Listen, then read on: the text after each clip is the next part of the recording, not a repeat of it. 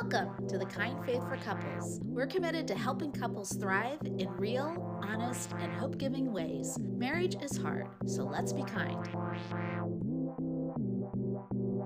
Hey, Kind Faith, we are glad that you're with us. Take two. Somebody forgot to press the record button. So we're doing this again. But we're not keeping score. We're not keeping score. And However. you might be wondering, why are we talking about scorekeeping? That's the subject of the podcast this week. We're going to talk about the mistakes we've made. And one of the big mistakes we made. But you're Jeff, and I'm Marcy. Oh, hey. Hi, I'm Jeff. And I'm Marcy. She's Marcy. So we're going to talk about the mistakes we made as a couple, and one of the big ones we've made consistently a lot early on, and a little bit as we've moved into the years of marriage, is scorekeeping. Right. What do we mean by scorekeeping?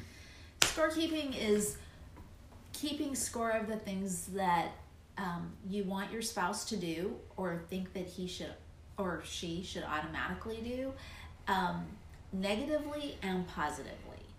Yeah, exactly. And as we've talked about this, we've talked about the idea that this keeping track is about behavior change. In fact, we have a formal definition that we wrote down.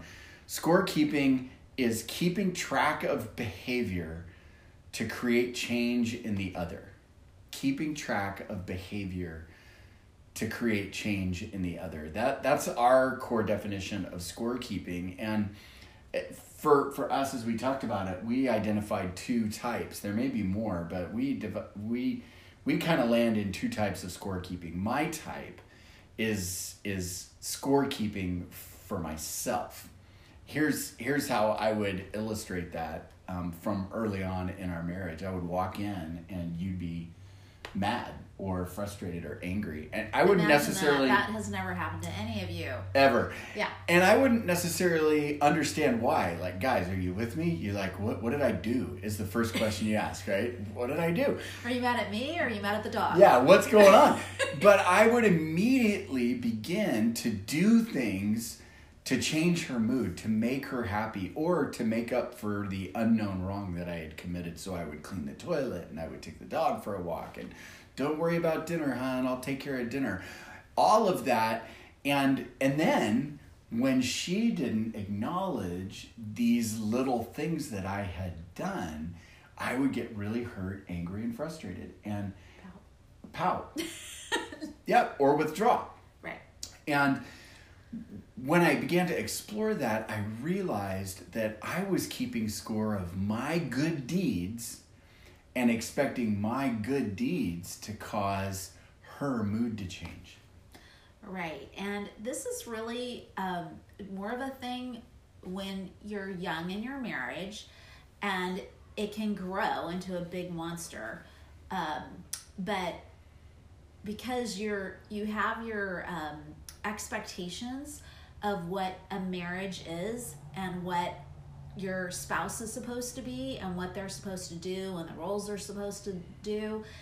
And when you express that and it doesn't happen, then you start scorekeeping because you're preparing for the battle, right? And everybody wants to win the battle. Yeah. So that's the negative part of scorekeeping, right? Right. So the positive one, type 1, is I keep score of all the good things I did to get points. Right. So that I can affect change. The other one is what you're talking about, Right. keeping score of the disappointments. And both of them, at the end of the day, you said something profound. Both of them are... I don't remember. You did. Because memory's plastic. Remember last week. in take number 1...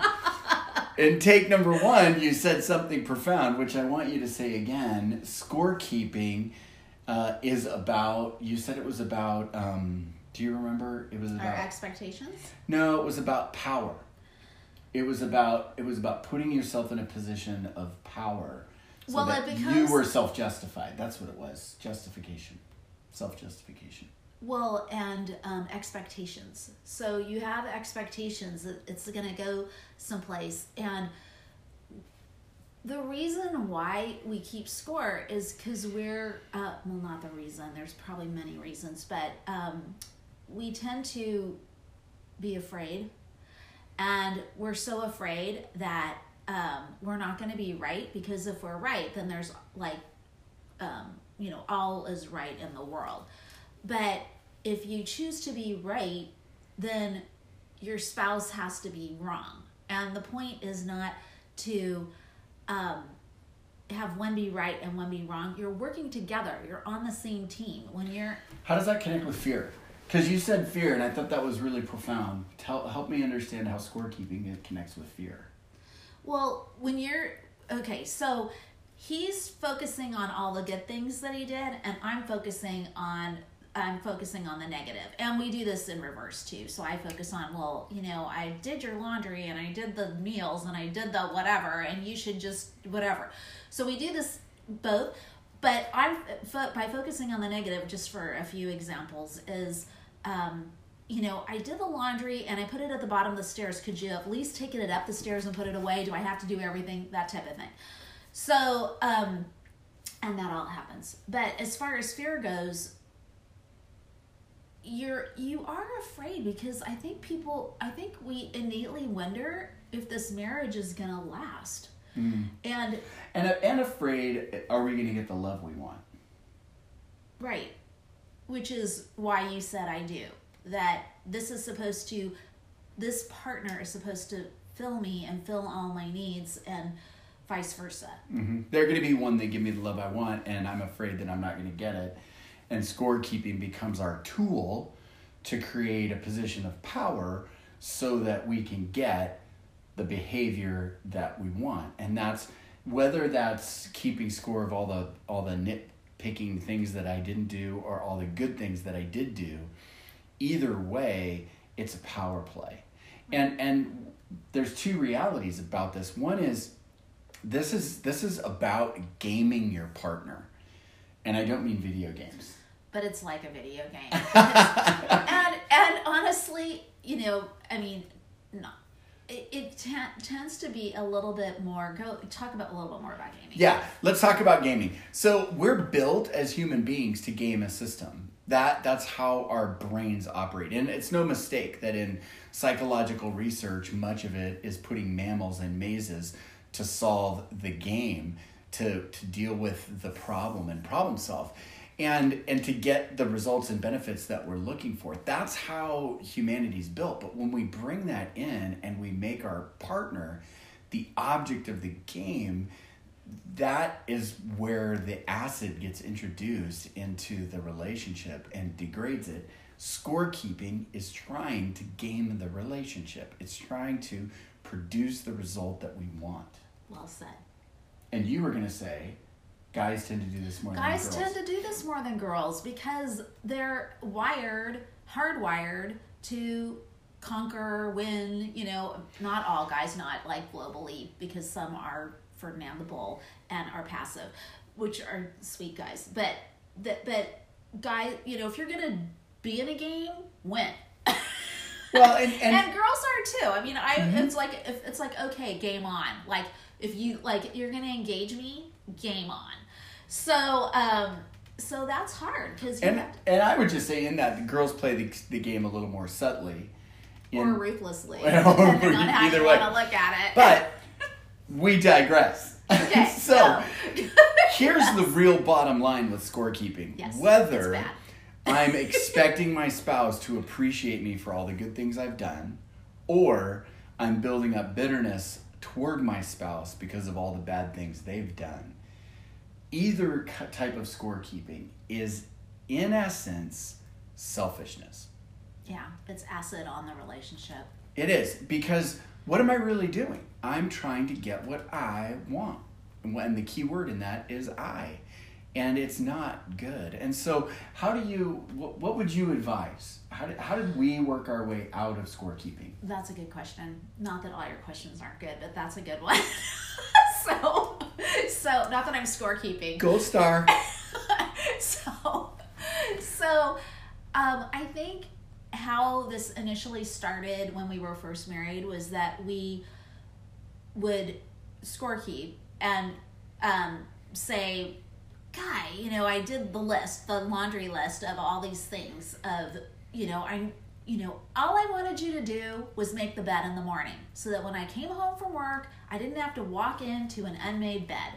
And you decided to blah, blah, blah, blah, blah. And so I lost points. And right. But when we come in and, at the end of the day, and he's just like, yeah, but are you kidding me? Look what everything I did. I folded the clothes. I walked the dog. I whatever. Trying to gain points. Right. And I'm just like, okay, so that's how our conversations would initially start.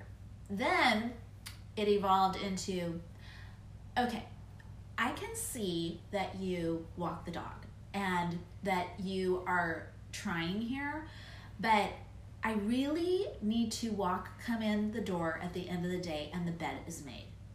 And so it kind of, you're acknowledging the evolution of the conversation went from argument to acknowledging the person's character. Ooh, I that's can so see good. that you're trying, but my need is, I can't have you dictate my need. I need to dictate my need and have you respond to my need.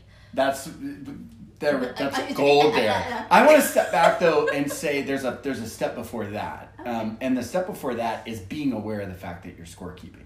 Oh yeah. So developing an awareness that I'm actually scorekeeping is maybe the biggest step, because once you have that awareness, you can ask yourself the question, do I want to be a scorekeeping kind of husband or wife? Do I want to be about tracking all of this data all the time about behavior? Do I want to be the kind of person who's trying to use this tracking to change the behavior of my spouse? I don't think any of us want to. I think all of us stepped into the relationship, and especially if we're Christians in marriage, our desire is to love selflessly, which means our needs get put aside. And so I run around to try to change your mood by cleaning the toilets. But what if I actually did step out and clean the toilets just for love, and it didn't matter how she responds? Because love isn't determined, the effectiveness of love is not determined by the response of the person who's being loved. That's not the measure of love's effectiveness. So that's the first step, be aware. The second step is powerful. We didn't talk about this, so this is like bonus. We didn't talk about this in the unrecorded episode. But the second part is what you said. It's acknowledging your partner's attempts. Right. So for me to say to you, Marcy, I see your frustration that there are things that I've consistently been doing wrong and I'm frustrating you, is powerful. And for her to say to me, I see you're trying to show me you love me. That you're cleaning the toilet, and just acknowledging that, because to not acknowledge it is like you're sitting there going, well, why are you cleaning the toilet? How lame is that? When I mean, although every woman loves a guy who cleans the toilet, right? But it's like, we need to eat dinner. Could you get the dinner started? But if the toilet wasn't acknowledged that it was cleaned, was just like, you didn't acknowledge. It's like the heart of Jeff was getting crushed that I didn't acknowledge his effort. Yeah, the attempt. Right. And even though, and we're talking in black and whites, and it's very gray, right? We all know that. But to have the framework to begin to filter our relationship through is incredibly helpful, because it gives us the opportunity to actually express kindness and love to the other, which is our third point. So the first one is be aware that you're scorekeeping. The second one is acknowledge the other and their feelings. Don't condemn them for the scorekeeping. Just acknowledge that it's happening, and don't say, oh, you're scorekeeping, but give an honest thanks, because their desire is you to be happy, whether it's selfish or not. That's the desire. And so acknowledge that and praise them for it. And then the third thing it comes straight out of Scripture. It's actually the theme verse for the kind faith. It's Ephesians 4:32. Do you remember it? Oh, it's quiz time. Be kind and tender-hearted. And that's my favorite part of the verse, is be kind to one another, tender-hearted, forgiving one another as God in Christ forgave you. I think my favorite part is tenderhearted. Mm-hmm. Yeah. In marriage, I agree. I think part of our scorekeeping hardens your heart. It really does. Yeah. And we said it was an acid. I think this is better. It's a hardener, and it makes your heart hard. And do you want to have a hard heart? Even if all the scorekeeping is right, do you want to keep score? Right. I don't want to have that hard heart. Think about cholesterol. All right. I'm excited to see where this goes. But hardening, I know. Thank you. Okay, hardening of the arteries. And how, seriously, if you're eating properly all the way through your life and allowed the blood to flow clearly through your heart, you wouldn't have to have a double bypass, a triple bypass, a quadruple bypass, have a stent put in, all the things that we do to clean out our heart. And so that's what scorekeeping does, is it just adds plaque and plaque and plaque. Scorekeeping is the bad cholesterol of love. Oh, wow. Quotable quote. Quotable quote. And there you go. said it. Okay. So as I didn't we exactly say that. as we live into our marriages, let's stop scorekeeping and love unconditionally. Be kind. Be tenderhearted. Don't let scorekeeping become this thing where you're selfishly trying to change behavior. Let it go, and we'll together live into this idea that Christ had for how marriage is supposed to be: self-giving love instead of scorekeeping. Selfless love. Selfless and self-giving. Yeah. Right. Yeah. Thanks for tuning in. We are so glad that you did. We would love it if you would like this. Subscribe. We would really love it if you'd subscribe. What's our goal now? 200 subscribers by end of February, right? Or no, end of January. We hope so. Wouldn't Yeah. that be awesome? So you can help us reach our goal and subscribe. That'd be really a blessing. And if you're listening to this on podcasts, please rate the podcast. That helps us as well. Yes. So have a great week. Be kind. Tender-heartedly kind, as God was tender-heartedly kind to you and gave his life up for you. And we're so grateful that we live under that grace. So give each other grace in your marriages. Amen. We love you guys. Have a great week. Bye. Blessings.